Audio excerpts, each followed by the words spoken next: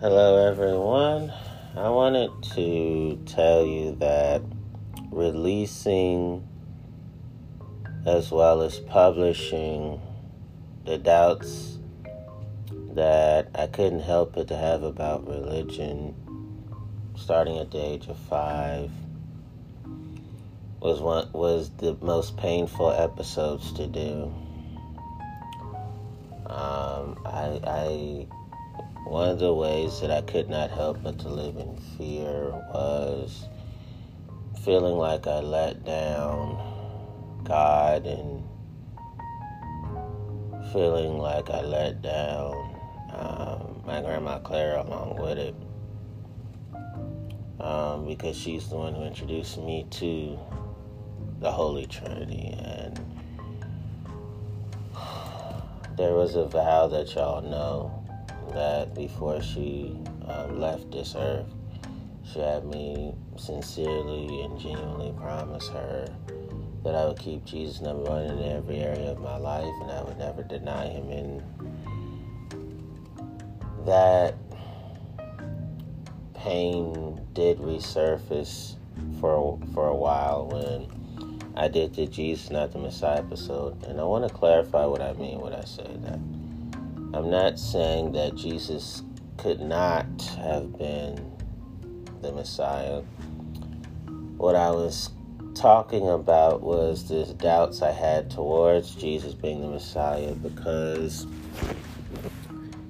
I would read the Bible and I could not understand why many people, not all people in the church, painted Jesus as this Pharisee that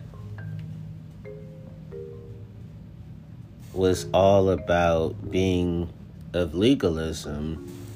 And that portrait of Jesus it deeply frustrates me. It was the way that some church people would behave and act that made it difficult for me for many years to consistently accept Jesus as Lord, Savior, Messiah, the Christ, the royalty of all royalties, the Lord of Lords, And the biggest reason why I have struggled to consistently accept Jesus as Messiah, and royalty of all royalties, and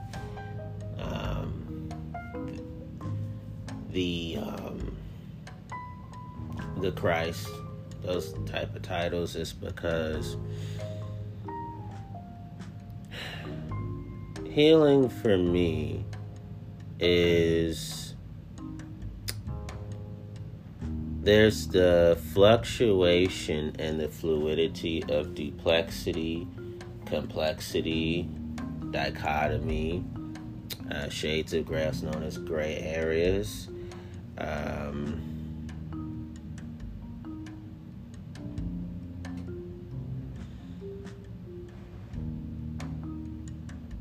The complications, the dualities, and the polarities that being introduced to both Jesus and the universe of organized crime did to me. So I'm not denying Jesus' messiahship, S-H-I-P. I'm not denying Jesus' being a royalty of all royalties. I'm not denying any Christ titles toward Jesus. That wasn't the goal of the episode. The goal of the episode was to come from a good place, which I know I did. And any religion episode I do, it comes from a good heart, because I did not get a chance to enjoy being a Christian, because when I met Jesus, I was already victimized by demonic devilishness. And when I Started going to church buildings for years. Every week was filled with church.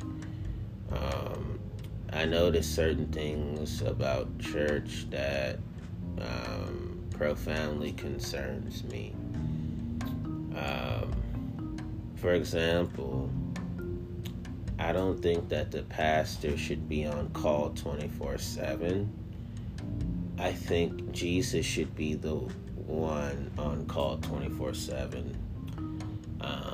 Because pastors are not trained psychological professionals, but the psychologists, the therapists, the psychiatrists are. So it's important to understand that there's nothing wrong with going to the pastor for theological concerns, but the pastor is unable to help out with psychological concerns. And I noticed that when I've had lunch with pastors and preachers before, I noticed that a lot of times the meal times were rushed and, quick, fast, in a hurry, in a jiffy, on the go.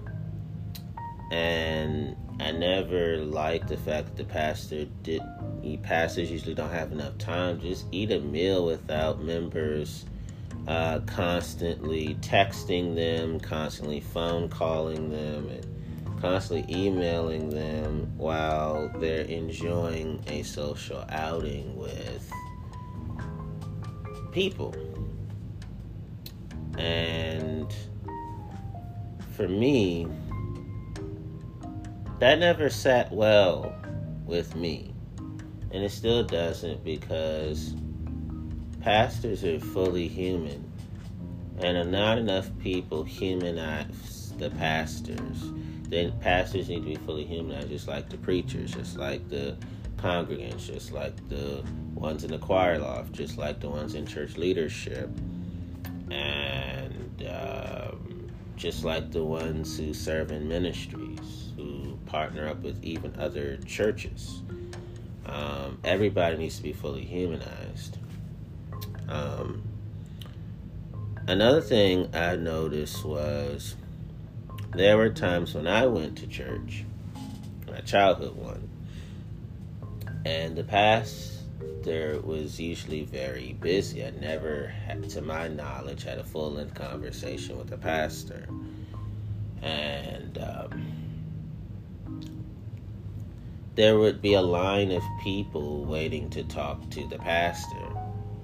And one particular time, I've done this for years, I'll pop my head in, wave at the pastor, and then go home. Because usually I was able to small talk with the pastor, and then if I forgot that I wanted to say something to the pastor that I needed to say, I would just continue where I left off real quick and then go. It was all small talk. I didn't do full conversations with pulpits because everybody would be all up on them in the church. So one time, I did my usual, I've done this since childhood, popped in. Usually I would not stick my head all the way in, but I would stand outside the office, say, hey, wave, and then go home because I'm hungry. I'm not continuing the conversation because, okay, my parents are, we're heading to the car, service is over, we spoke to all the people that needed to be spoken to and showed, God's love to everybody we should show God's love to. Now it's time to go home and rest and feed ourselves. It's lunchtime.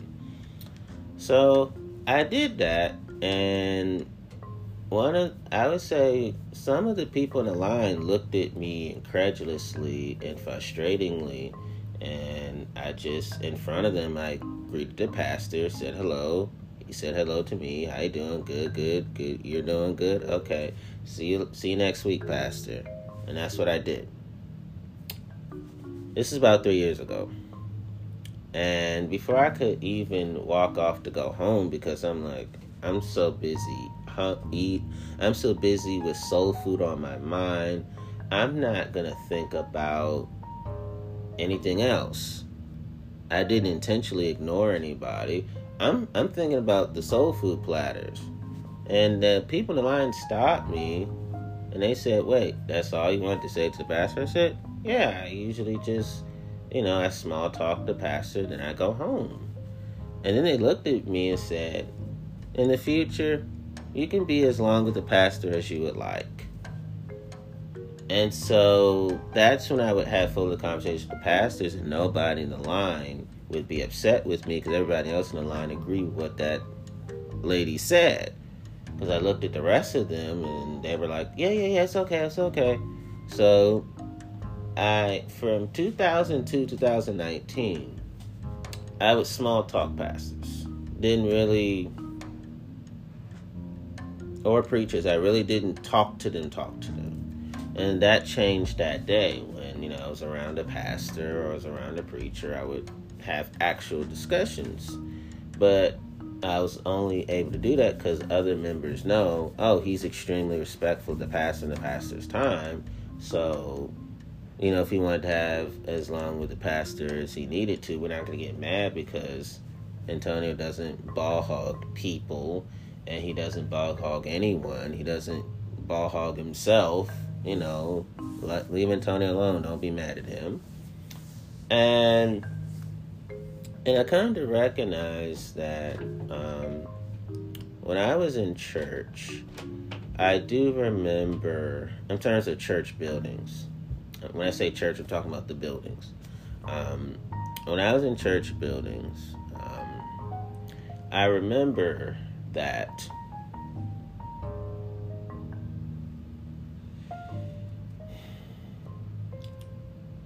for years, one of the reasons why I didn't have full-length conversations with preachers and pastors in the past was because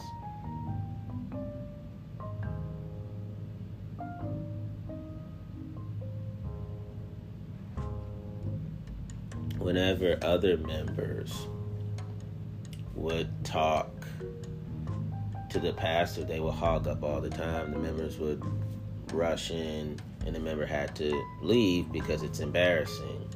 Because you're spending too much time with the pastor, and, other people want to talk to the pastor, so it was wild what I saw growing up. And that's what made me go, I'm not going to talk to the pastor because these people, all these people in line ball hug the pastor's time. And to my knowledge, because a lot of them would be very vocal and loud when they would talk. I couldn't help but overhear that they would come to the pastor for psychological issues more than just theological concerns. And I was like, wow. The stuff they talked to the pastor about would be heavy and weighty.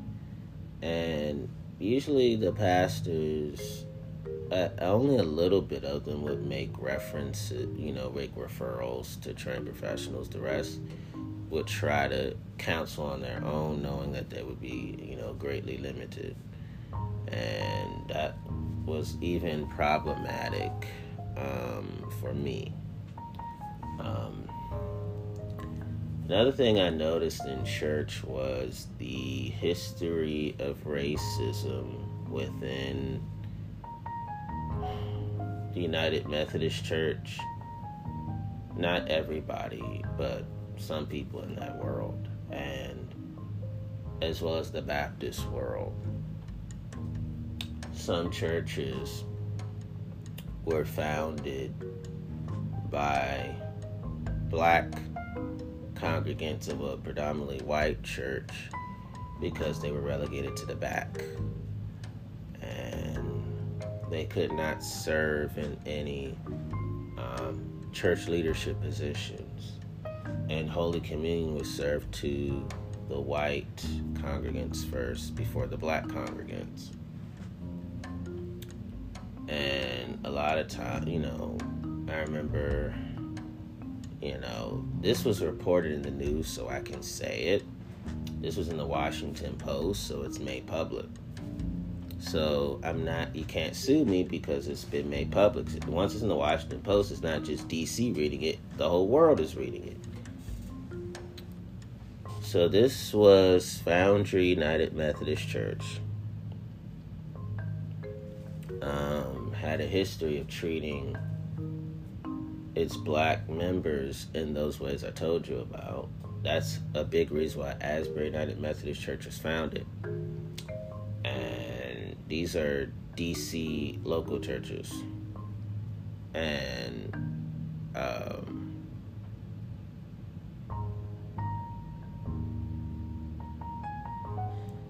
for me,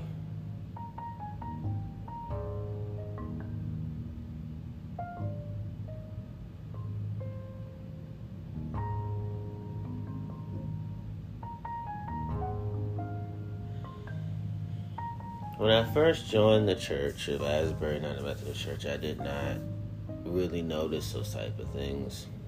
I remember being at Foundry United Methodist Church. I remember 3 times I went to Sunday worship at that church. One of the reasons why I was attracted to the church is because it's a LGBTQI plus affirming church. And I was recommended by some of the young people at Asbury. And I was like, ooh, I would really like to attend. So for 3 Sundays, I would catch an Uber to the church. And for the most part, I was treated just fine. But there was 3 instances where I would fill out my guest card information, and I would give it to, the ministries at the church who would, during service, they would take it.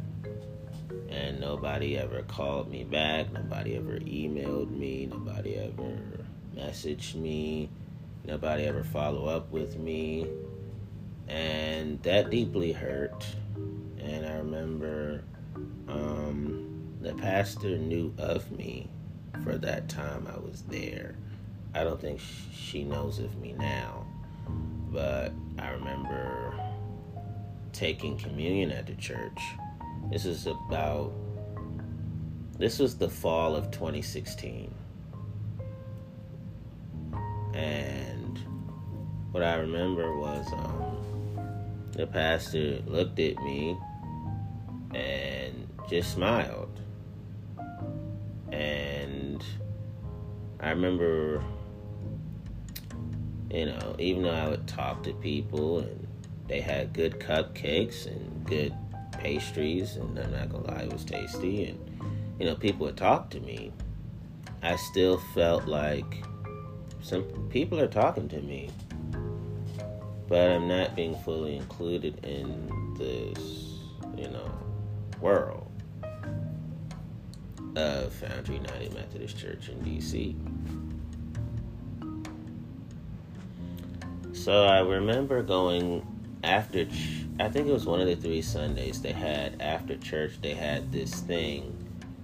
It was a service where they were talking about race relations, and I remember there was barely any black members. It was a couple of them who felt like Foundry was doing fine. And then one lady, I remember her talking, a white woman was talking about how at the time her black man, fiance, and what he dealt with, that was racist. Outside of the church, though. And she talked about how she does her best to be an effective ally for him and the black community. And even though everybody was talking about race relations, that definitely being a biblical mandate, I was puzzled because I'm like, but I barely see any black folks in this area. So I remember the pastor showed up. It was a woman pastor, white woman pastor. And she saw me, smiled like she usually would. She every time she saw me, she would smile at me. So she came up to me, put her arm around me, kind of gently rubbed me, gave me a pen, small talked me, exchanged pleasantries in the form of a pleasant greeting, and then she went on to talk to the other people within the race relations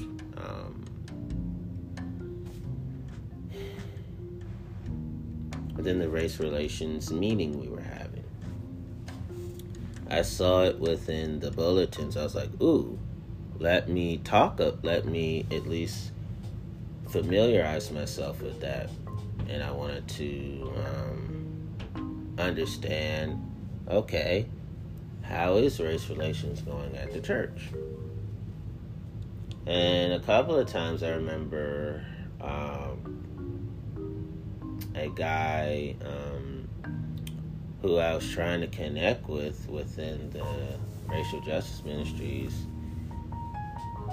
I didn't feel comfortable doing so because I was a young black man at the time, and I'm dealing, and I'm with an older white guy, and unfriendly.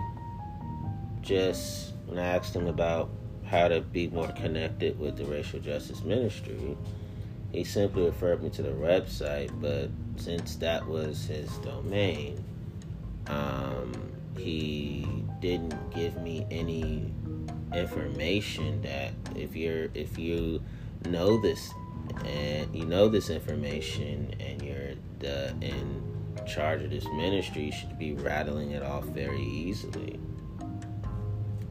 And I remember just learning more about how racism was not as addressed as it should be, particularly the United Methodist Church world, and the fact that within the newspaper article that Asbury Foundry met up at Foundry to hug it out and make it look like all forgiveness has been served. And they sometimes have pulpit exchanges where Asbury will preach at Foundry preach at Asbury in terms of the pastorate, the women pastors. Because Asbury United Methodist Church has a black woman pastor. And what was so hard about that world for me was even seeing that newspaper article within the walls of the Asbury Church. I remember my dad was disgusted by it, and he just walked off. And I read a little bit more. I got disgusted, and then I walked off. And I saw that Asbury at its height had over 1,000 members, mostly black, back in the Jim Crow days. But then it trailed off as the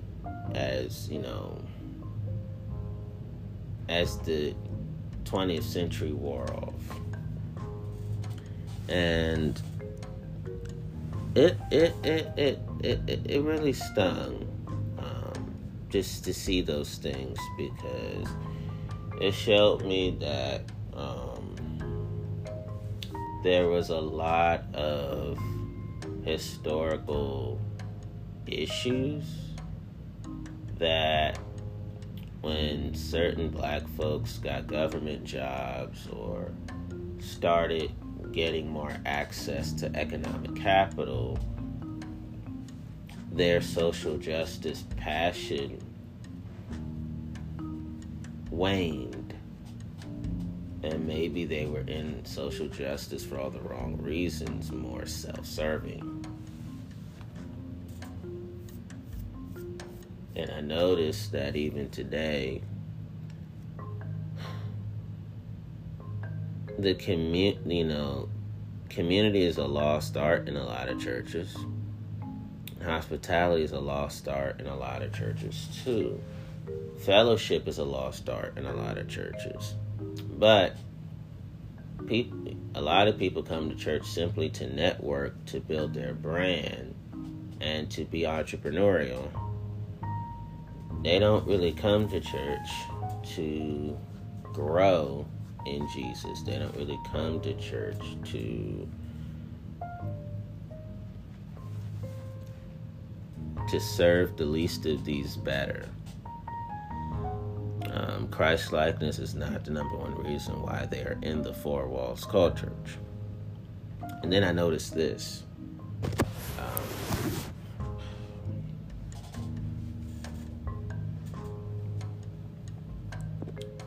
Is that politicians come to churches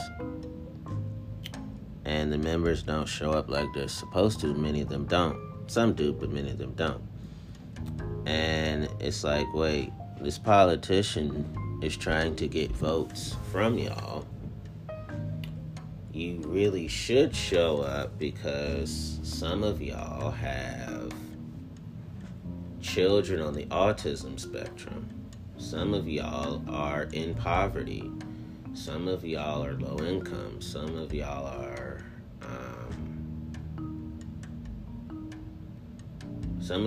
hungry, not knowing where the next meal is coming from. Your kids don't know where the next meal is coming from.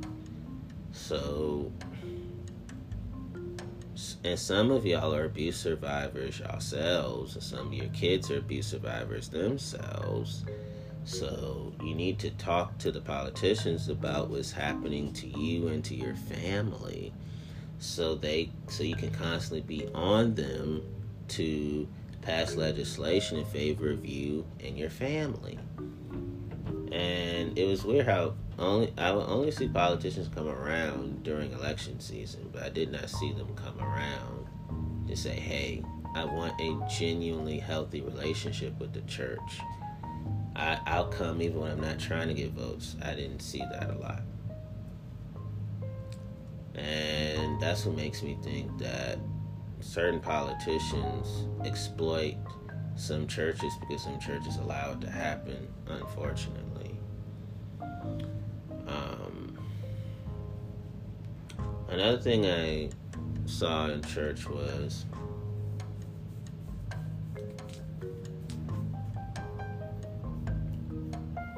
the fact that within a lot of churches, and I really need to say this,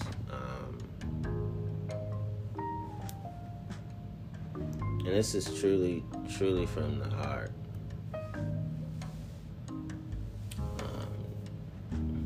What I saw was many people were being taken for granted that were the least of these. They did not say that physical or sexual abuse was a crime. They didn't even say it was a sin. In fact, they didn't even tell people, from what I saw, to call 911 when abuse is about to happen or happening. Not even call the police, which is really problematic not to do so. So, a lot of times with those issues, those heavy, weighty issues,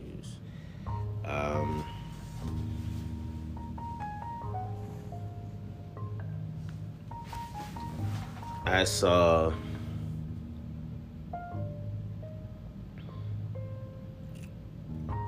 these instances in my mind when talking with some parishioners that many churches, when it's time to defend the victim, they show up in court in masses mostly to defend the victimizer. And there was no adequate support for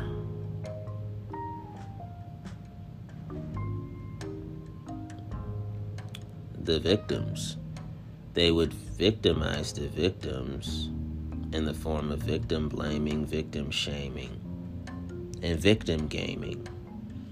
But they would praise, magnify, glorify the victimizers.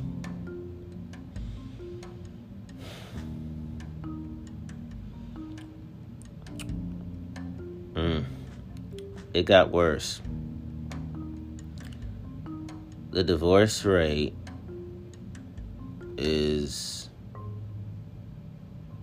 not too far from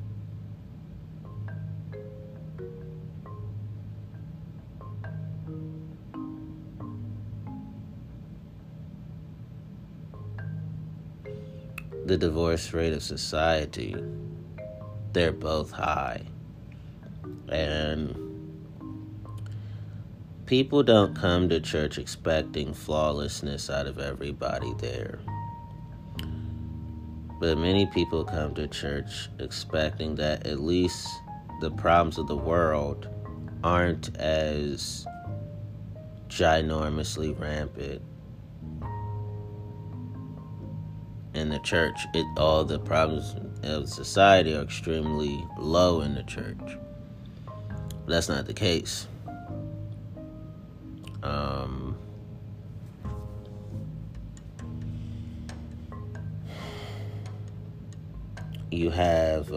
They have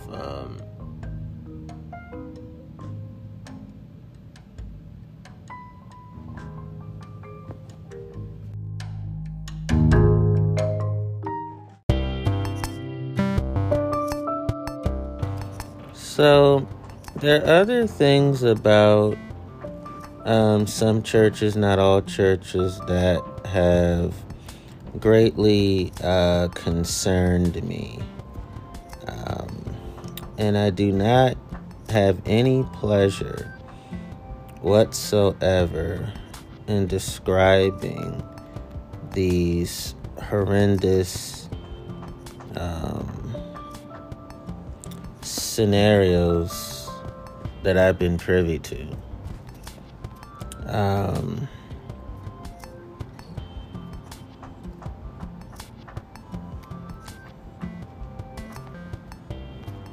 This is what I want to say and need to say.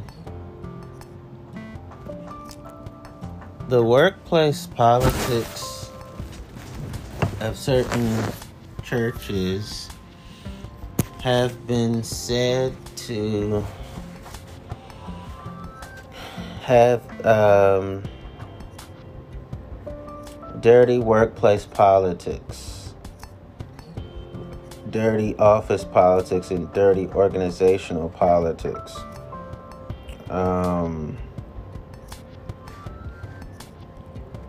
For example, workplace gossip in some churches, because actually some churches do employ people, members, guests, visitors, regular attendees. It says, in certain churches, you have people who are staring at someone rudely, actually mean mugging. In some churches, you have employees and higher-ups who indulge in inappropriate topics of conversation. And then there are the realities of some people on the church job who are animated and then they become silent, meaning that their conversation stops once the person they gossip about enters the room. And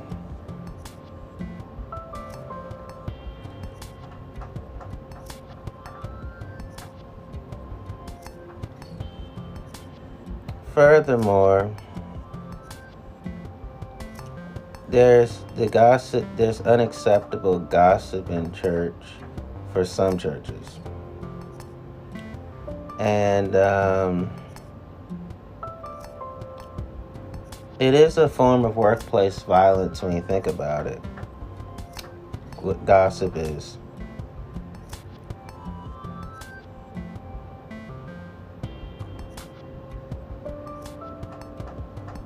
And yes, low self-esteem and desire to fit in are aspects of the furtherance of workplace gossip.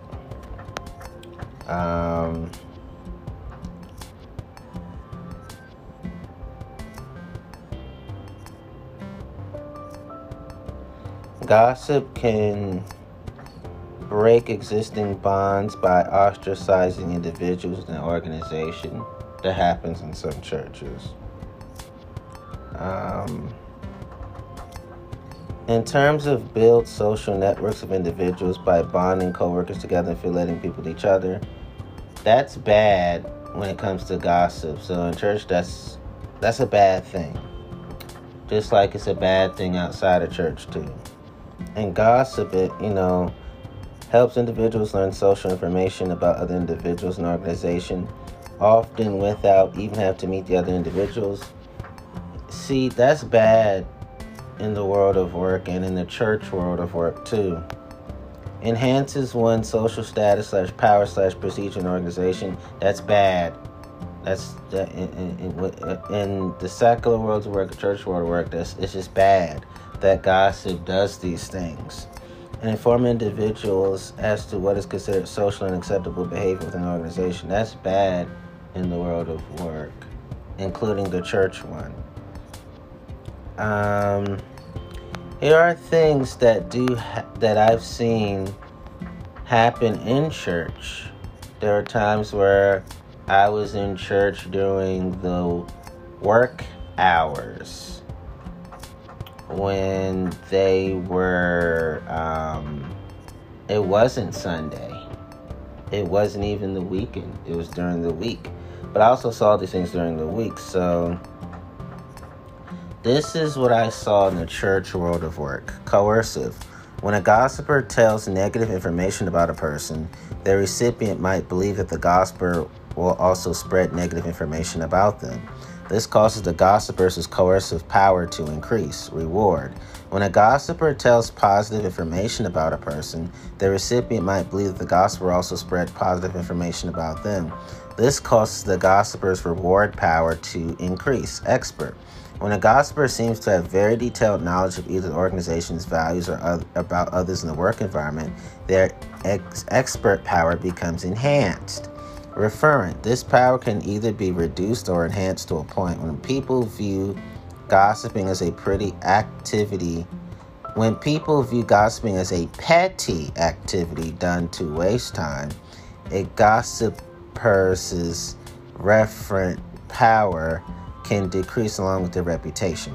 When a recipient is thought of as being invited into a social circle by being a recipient, the gossiper's referent power can increase, but only to a high point where the recipient begins to resent the gossiper. I saw these things in church, and it says some negative consequences of workplace gossip that I've seen in church did include lost productivity and wasted time, erosion of trust and morale, increased anxiety among employees as rumors circulate without any clear information as to what is fact and what isn't, growing divisiveness among employees as people, quote unquote, take sides, hurt feelings and reputations, jeopardize chances for the gossipers' advancements they are perceived as unprofessional, and attrition as good employees leave the company due to the unhealthy work atmosphere.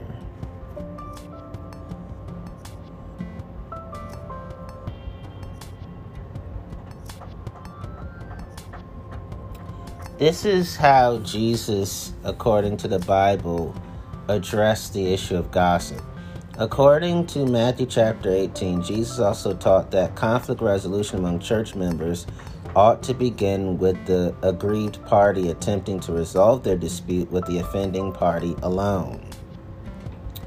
Only if this did not work would the process escalate to the next step, in which another church member would become involved. After that, if the person at fault still would not, quote unquote, hear, the matter was to be fully investigated by the church elders, and if not, resolved to be then exposed publicly.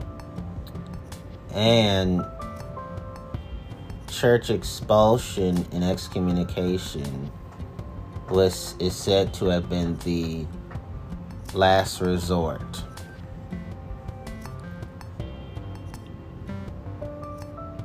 Based on texts like these portraying gossip negatively, many Christian authors generalize on the phenomenon. So in order to gossip, writes Phil Fox Rose, we must harden our heart towards the quote-unquote out person. We draw a line between ourselves and them, define them as being outside the rules of Christian charity. We create a gap between ourselves and God's love.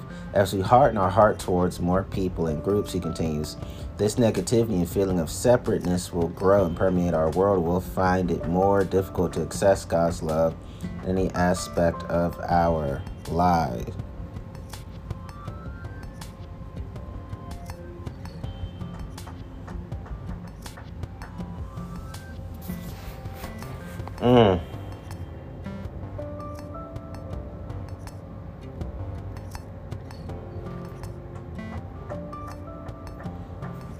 And Jesus was big on, according to Matthew chapter 18, go to the person directly that you have issues with instead of going to someone and or others who have nothing to do with the issue with that person that you have issues with. And so here's what churches can do. Rise above the gossip. Understand what causes or fuels the gossip. Do not participate in workplace gossip. Allow for the gossip to go away on its own. If it persists, gather facts and seek appropriate help.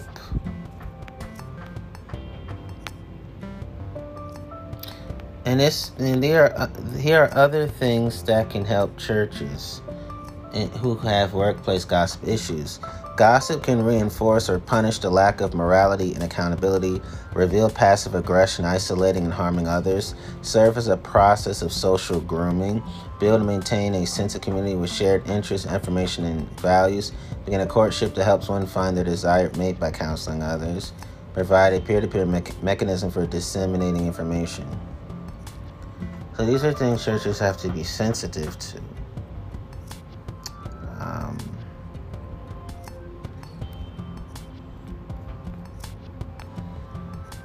So, within some church, because everything I'm saying also applies to the secular world of work too, and also other houses of worship that are not Christian. So, here's some of the things I saw being told to me in certain churches, including research I've done. So what I'm about to read to you, all these things happen in some churches. I'm describing a hostile work environment that some churches are, not all of them. In United States labor law, a hostile work environment exists where one's behavior within a workplace creates an environment that is difficult or uncomfortable for another person to work in due to legal discrimination. That does happen in some churches.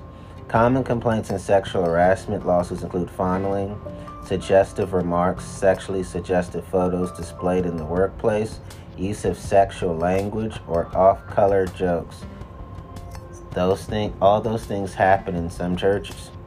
Small matters, annoyances, and isolated incidents are usually not considered to be statutory violations of the discrimination laws, even though those things happen in some churches too. For a violation to impose liability, the conduct must create a work environment that would be intimidating, hostile, or offensive to a reasonable person. All those things happen in some churches too. An employer can be held liable for failing to prevent these workplace conditions unless it can prove that it attempted to prevent the harassment, that the employee failed to take advantage of existing harassment countermeasures or tools provided by the employer. All these things happen in some churches. Employers have tried to force employees to quit by imposing unwarranted discipline, reducing hours, cutting wages, or transferring the complaining employee to a distant work location. All those things happen in some churches. Then it says, a hostile work environment may also be created when a management acts in a manner designed to make an employee quit in retaliation for some action. For example, if an employee reported safety violations at work, was injured attempting to join a union, or reported regulatory violations by management, and management's response was to harass and pressure the employee to quit.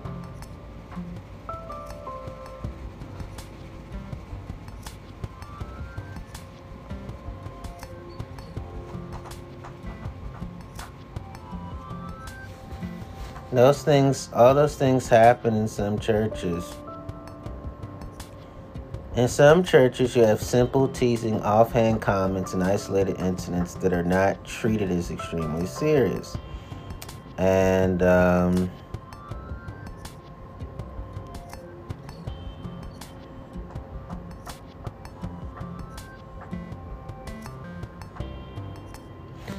some churches have instances of people being treated in hostile manners because of their membership in a protected class, such as gender, age, race, national origin, disability status, and even sexual orientation discrimination, gender identity discrimination, and some employees not being Christian, but they have a deep respect for Christendom.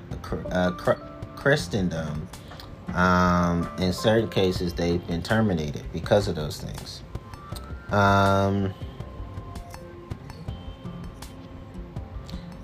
In some churches, importantly for them, their hostile work environment is gender neutral. That is, some men can sexually harass some men, which happens, and some men do sexually harass some women. That happens. And some women sexually harass some men, and some women sexually harass some women. Those things happen in some churches. It is true. And that's not being homophobic nor transphobic, because we're talking about addiction to abusive power. That's not the same as a person who is their innate orientation. And yes, in some churches you do have whistleblower claims in regards to hostile work environments. And you have reprisals. You have reports. You have violations of law, employer violations of law. A lot of people don't want to talk about these things, but these things do happen in some churches.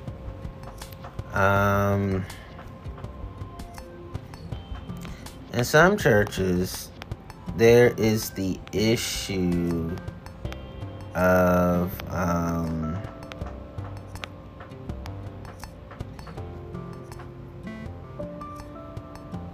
workplace bullying.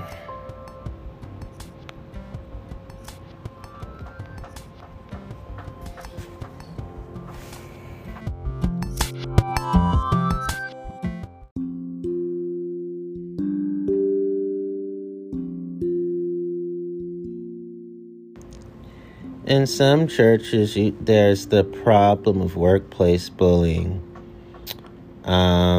Workplace bullying is a persistent pattern of mistreatment from others in the workplace that causes either physical or emotional harm. In some churches, that does happen. It can include such tactics as verbal, nonverbal, psychological, sexual, and physical abuse, and emotional abuse, and intellectual abuse, financial abuse, academic abuse, as well as humiliation. All those things happen in some churches.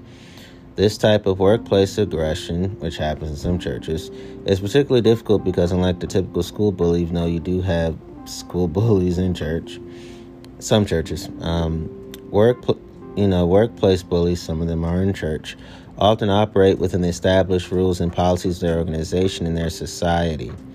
In the majority of cases, Bullying in the workplace is reported as having been done by someone who has authority over the victim. However, bullies can also be peers and rarely subordinates. Even though everything I just read to you happens in some churches. According to the widely used definition from Olweus, workplace bullying is a situation in which one or more persons systematically and over a long period of time perceive themselves to be on the receiving end of negative treatment on the part of one or more persons in a situation in which the person is exposed to the treatment has difficulty in defending themselves against this treatment. In some churches, all those things do happen. According to Einarsson, Hoyle, Zapf, and Cooper, bullying at work means harassing, offending, socially excluding someone, or negatively affecting someone's work task. In order for the label bullying or mobbing to be applied to a particular activity, interaction, or process, it has to occur repeatedly and regularly, example weekly, and over a period of time, example about 6 months. Bullying is an escalated process in the course of which the person confronted ends up in an inferior position and becomes the target of systematic negative social acts. All these things happen in some churches. According to Tracy, Lutkin, Sadvik, and Albitz, researchers associated with this Arizona State University's Project for Wellness of Work Life, workplace bullying is most often a combination of tactics in which numerous types of hostile communication behavior are used. All those things happen in some churches. Gary and Ruth Namey define workplace bullying as repeated health-harming mistreatment, verbal abuse, or conduct which is threatening, humiliating, intimidating, or sabotage that interferes with work or some combination of the three. All those things happen in some churches. Pamela Lukin Sadvik expands this definition, stating that workplace bullying is persistent verbal and nonverbal aggression at work that includes personal attacks, social ostracism, and a multitude of other painful messages and hostile interactions. All those things happen in some churches. Dr. Jan Kircher attempts to redefine workplace bullying, what she calls persistent workplace aggression, as an issue thought primarily about through the lens of individual conflict to an issue of organizational culture, arguing one of the biggest misconceptions that people have about workplace bullying is that it is similar to conflict, and therefore persistent workplace aggression is handled like conflict. However, according to Kircher, this approach is detrimental and actually prevents organizations from being able to effectively prevent, handle, or resolve bullying situations in the work environment. All these things happen in some churches. Catherine Madison, Karen Garman define workplace bullying as systematic aggressive communication, manipulation of work, and acts aimed at humiliating or degrading one or more individuals that create an unhealthy and unprofessional power imbalance between bullies and targets, result in psychological consequences for targets and coworkers, and cause enormous monetary damage to an organization's bottom line.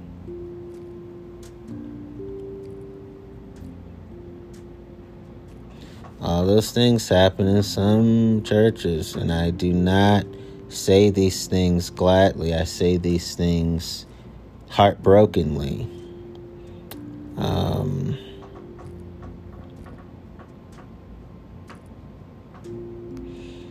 Yes, some churches have workplace aggression as an issue.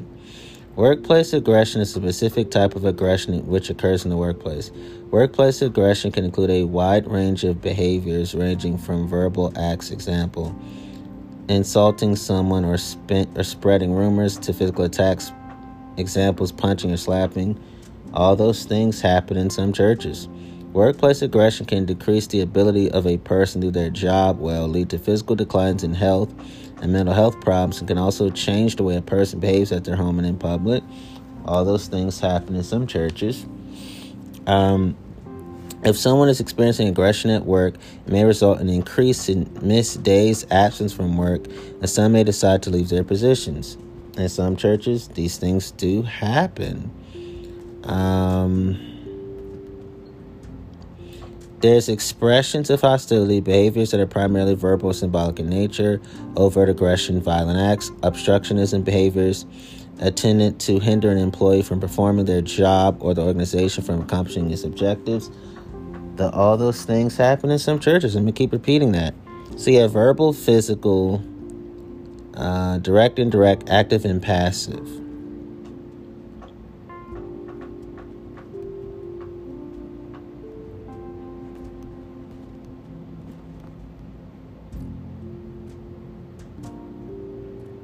Those are the three dichotomies that occur in some churches.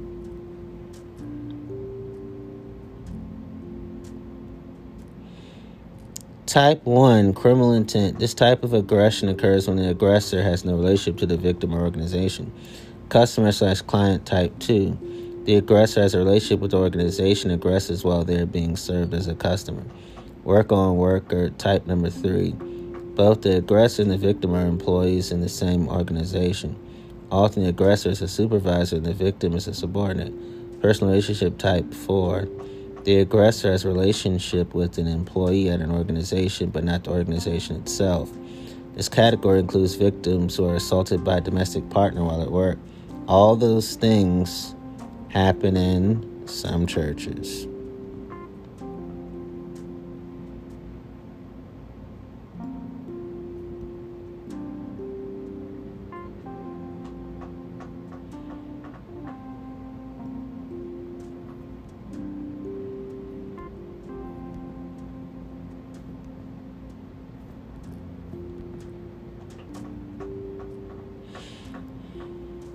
In churches, there is cyber aggression or cyber harassment. Whitty and Carr says, takes the forms of obscene or hate emails/text messages that threaten or frighten or emails/text messages that contain offensive content such as sexist or racist material. What is unique about this type of workplace harassment compared to more traditional forms of harassment is that this material can be sent by people in addition to work colleagues, by other individuals outside the workplace, either known or not known to the person, even in the form of spam. I saw all those things. All those things happen in some churches.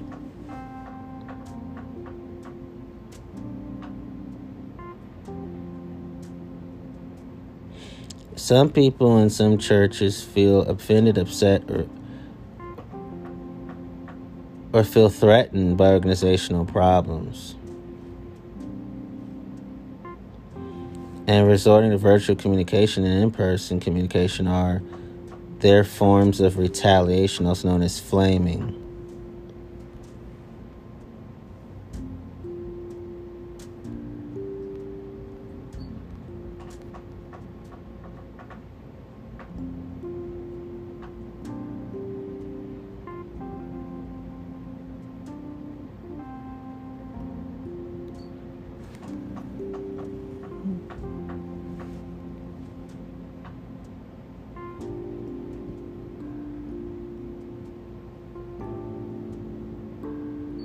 And then in some churches,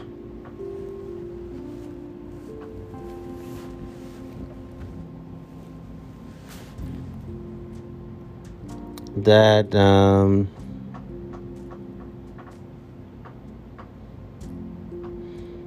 there's a lot of heightened anxiety, stress, pay cuts, pay freezes, changes in management, increased monitoring systems, increased computer monitoring, increased diversity, increased use of part-time employees, all were related to higher levels of workplace aggression. In certain churches, those things do happen.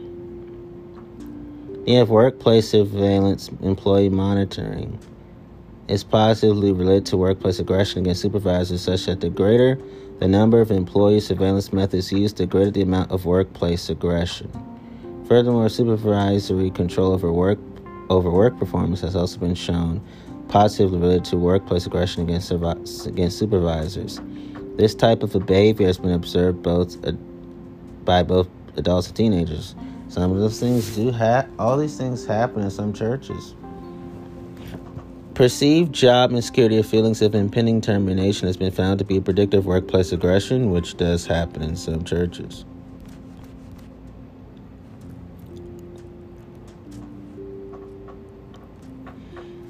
And yes, in some churches, Here are some of the problems. Somewhere between the extremes are numerous everyday examples of workplace rudeness and impropriety, including disrespecting workers by comments, gestures, or proving behaviors, hostility based on characteristics such as their race, religion, gender, etc. This is considered workplace discrimination. Disrupting meetings, emotional put-downs, giving dirty looks or other negative eye contact. For example, a hawk eye is considered to be threatening the culture of the United States. Giving public reprimands, giving the silent treatment, insulting others, making accusations about professional competence, not giving credit where credit is due, overruling decisions without giving a reason, sending a nasty, demeaning note like hate mail, talking about someone behind their backs, undermining credibility in front of others, and going on emotional tirades and losing one's temper.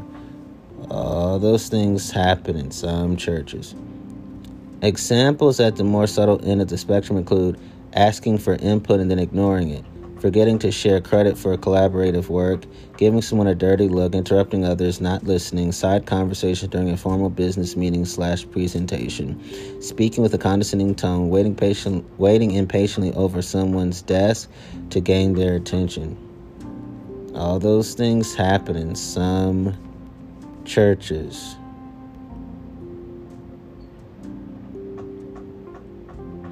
And the corporate symptoms of long-term incivility for some churches are higher than normal employee turnover, a large number of employee grievances and complaints, lost work time by employees calling in sick, increased consumer complaints, diminished productivity in terms of quality and quantity of work, cultural communications barriers, lack of confidence in leadership, inability to adapt effectively to change, lack of individual accountability, and lack of respect.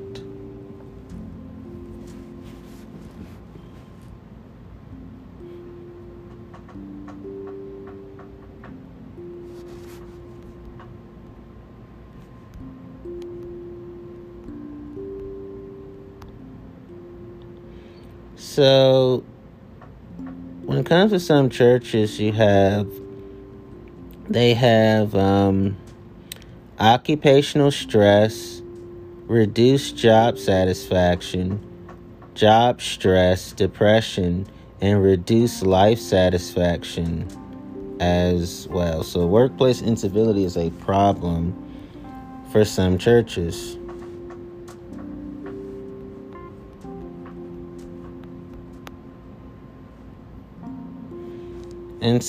And my last thing about that is that in some churches you have toxic leaders, narcissistic leadership, narcissism in the workplace, culture of fear, bullying culture, abusive power and control, and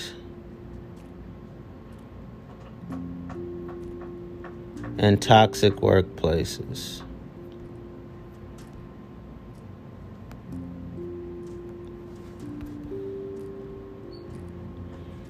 Here's the aggressive narcissism when it comes to toxic leadership in some churches. You have glibness / superficial charm, grandiose sense of self-worth, pathological lying, cunning / manipulative, lack of remorse or guilt, callous / lack of empathy, shallow emotional effect, genuine emotion is short-lived and egocentric, failure to accept responsibility for own actions, as well as arbitrariness and self-aggrandizement, belittling of subordinates, lack of consideration for others, a forcing style of conflict resolution, discouragement of initiative, non-contingent use of punishment, that is punishment, example, displeasure or criticism allotted without discernible or consistent principles, not dependent on, or necessarily associated with undesirable behaviors. And then all these things happen in some churches. Here are the tools that toxic leaders use in some churches. Workload, the setting up to fail procedures, in particular, a well-established workplace bullying tactic that a toxic leader can use against their rivals and subordinates. Corporate control systems, they could use the processes in place to monitor what is going on. Disciplinary systems could be abused to aid their power culture. Organizational structures, they could abuse the hierarchies, personal relationships, and the way that work flows through the business. Corporate power structures. The toxic leader controls who, if anyone, makes the decisions and how widely spread power is. Symbols of personal authority. These may include the right to parking spaces and executive washrooms or access to supplies and uniforms.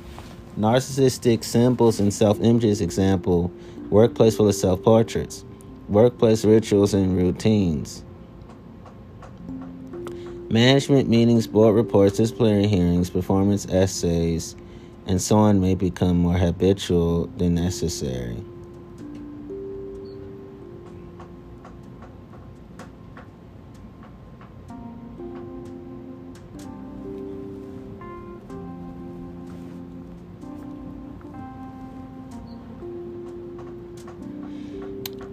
All these things happen in some churches.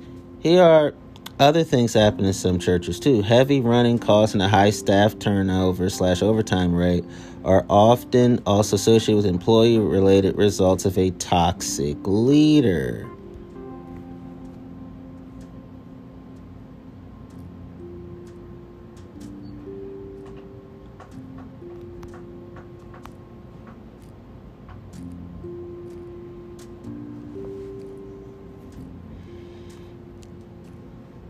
Toxic workplaces are often considered the result of toxic employers and / toxic employees who are motivated by personal gain, power, money, fame, or special status, use unethical means to psychologically manipulate and annoy those around them, and whose motives are to maintain or increase power, money, or special status, or divert attention away from their performance shortfalls and misdeeds.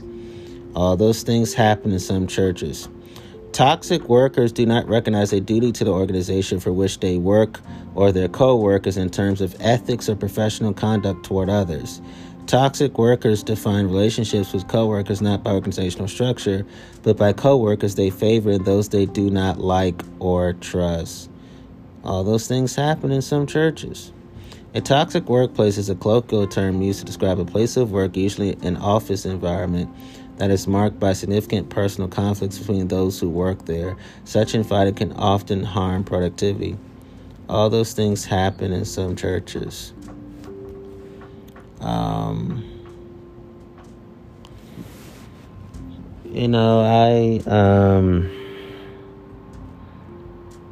time I was talking to a pastor about how I was treated at Foundry, and the youth pastor at the time was there, as well as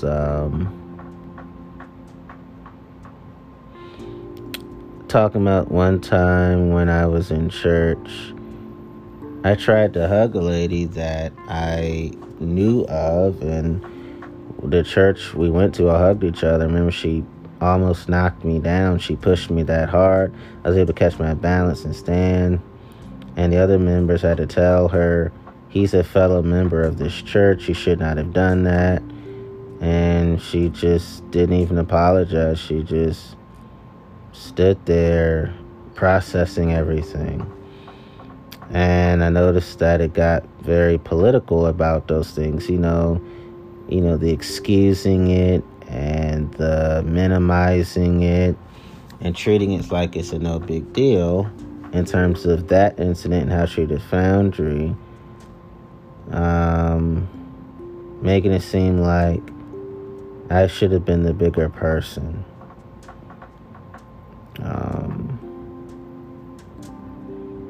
Just a lot of cruelty,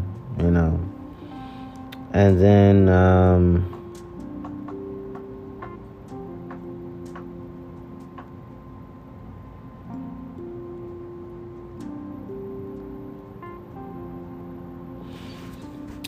I remember being at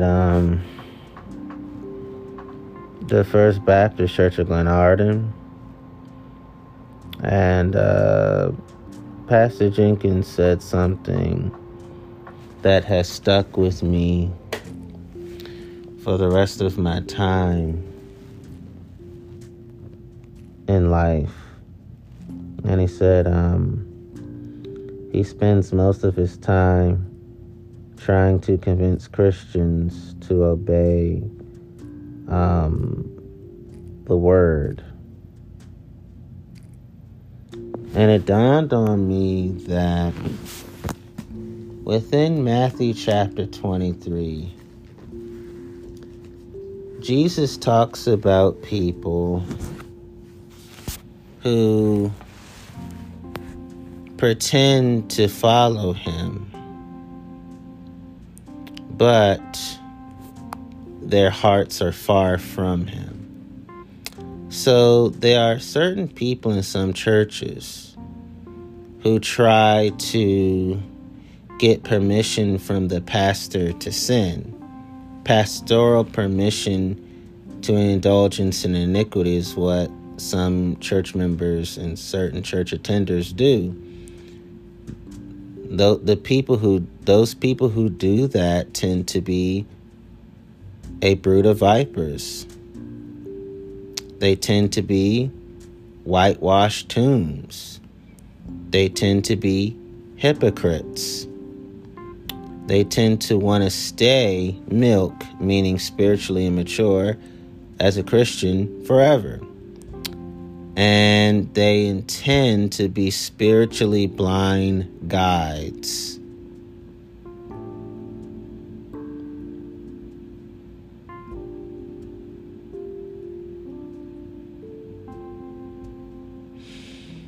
And so, in other words, people who do that to the pastor, directly or indirectly, they may outwardly say that's what they want, to get permission from the pastor to do sinful things. Or they may camouflage it indirectly, dry telling on themselves. They're saying it without saying it. They may not tell the whole story, some do. But there are snakes who do take advantage of pastors, and pastors allow it. Some pastors allow it. And some pastors will try to do everything that their church members tell them to do. If that means constant barraging, interrupting, barging in, cutting off my time with my children, the other parent of my children, and cutting off my time with my friends, my social life, and the other endeavors I'm embarking on. A lot of pastors sadly do those things. A lot of preachers sadly do those things too. And as a pastor, you're not supposed to spend most of your time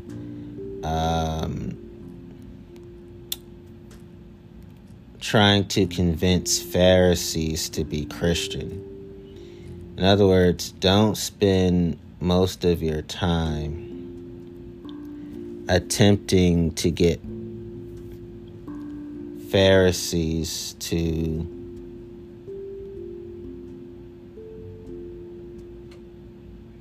not be Pharisees. The final way to say it is, spend most of your time with the least of these and spend the least amount of time with the Pharisees.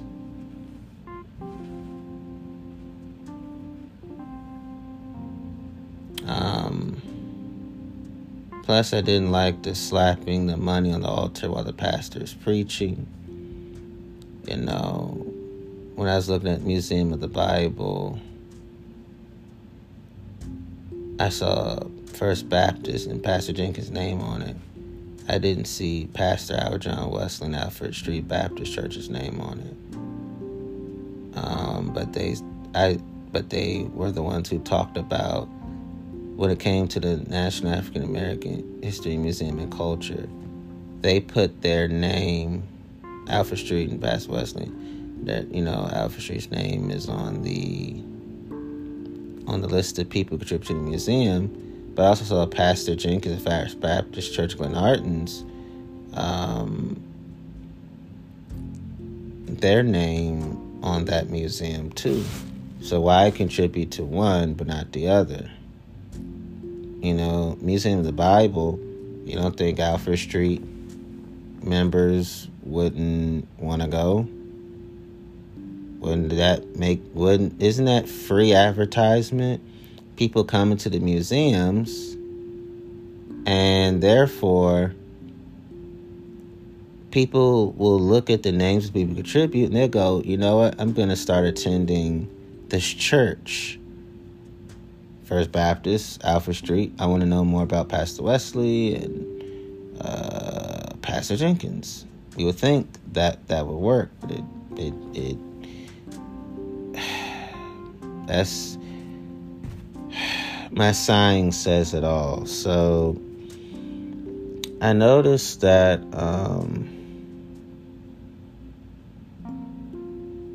a lot of times, I remember at Alfred Street,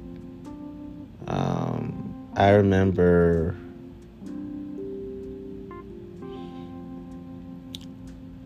the Selah sermon that Pastor Wesley did December 1st, 2019.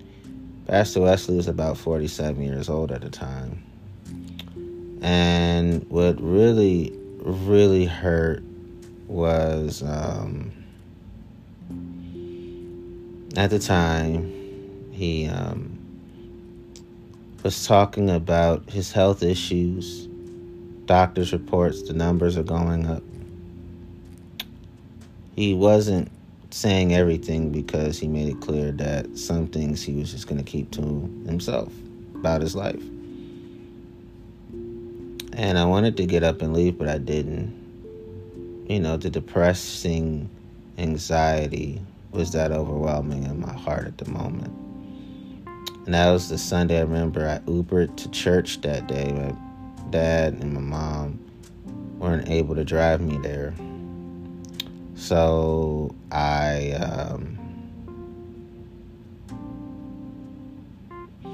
was happy that day. I was able to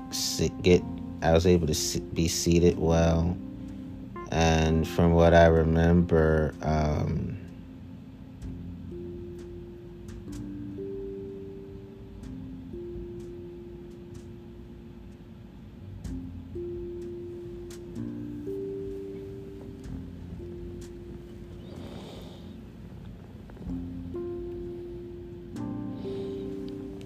that I got through the door, sat down. It was very peaceful.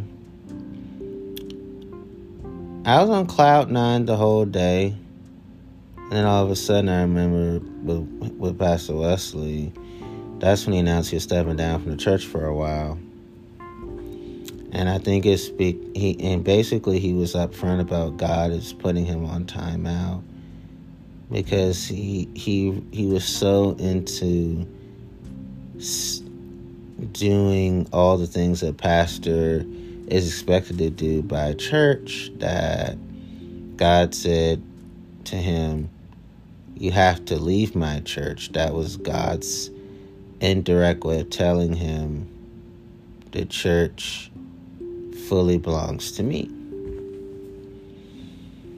And I remember as I walked out, there were many people, many black church women at Alfred Street. Some were cursing loudly. Some were just being loud, but they didn't cuss. But they were basically roasting Pastor Wesley in my ear, like behind me, I could hear it. And even to the side of me, I could hear it too. So,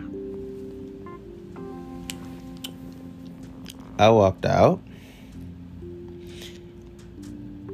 As soon as I called my Uber as I was on my phone walking out, setting it up. As I hit the corner, I took off running. I literally ran from church.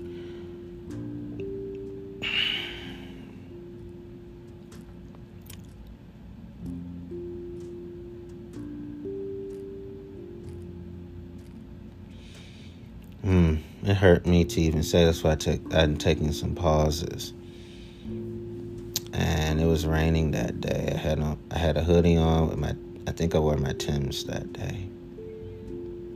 And Butterball Timbs. Timberland boots. So I put my hoodie on, just ran. And I never worshipped at Alfred Street again. It'll be on December 1st, I haven't worshipped with Alfred Street in almost 3 years. I used to worship there every Sunday at one point. I was going frequently. That hurt. It was brutal. It was devastating.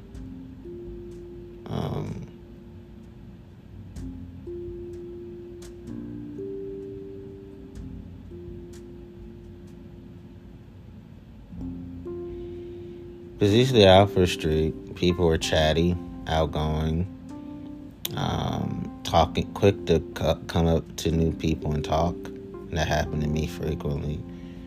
Very inviting, very welcoming in terms of their ministries, what they have to offer. And I left because it was like, I couldn't worship in a place where I got to meet Pastor Jenkins. When I joined First Baptist, he shook my hand. But I was planning on joining Alfred Street on December 15th, that Sunday. And December 1st, that Sunday, that's when Pastor West announced he was taking a sabbatical. He had to come back earlier in about April because COVID was really, really harming America, and I didn't feel comfortable joining the church without the pastor shaking my hand.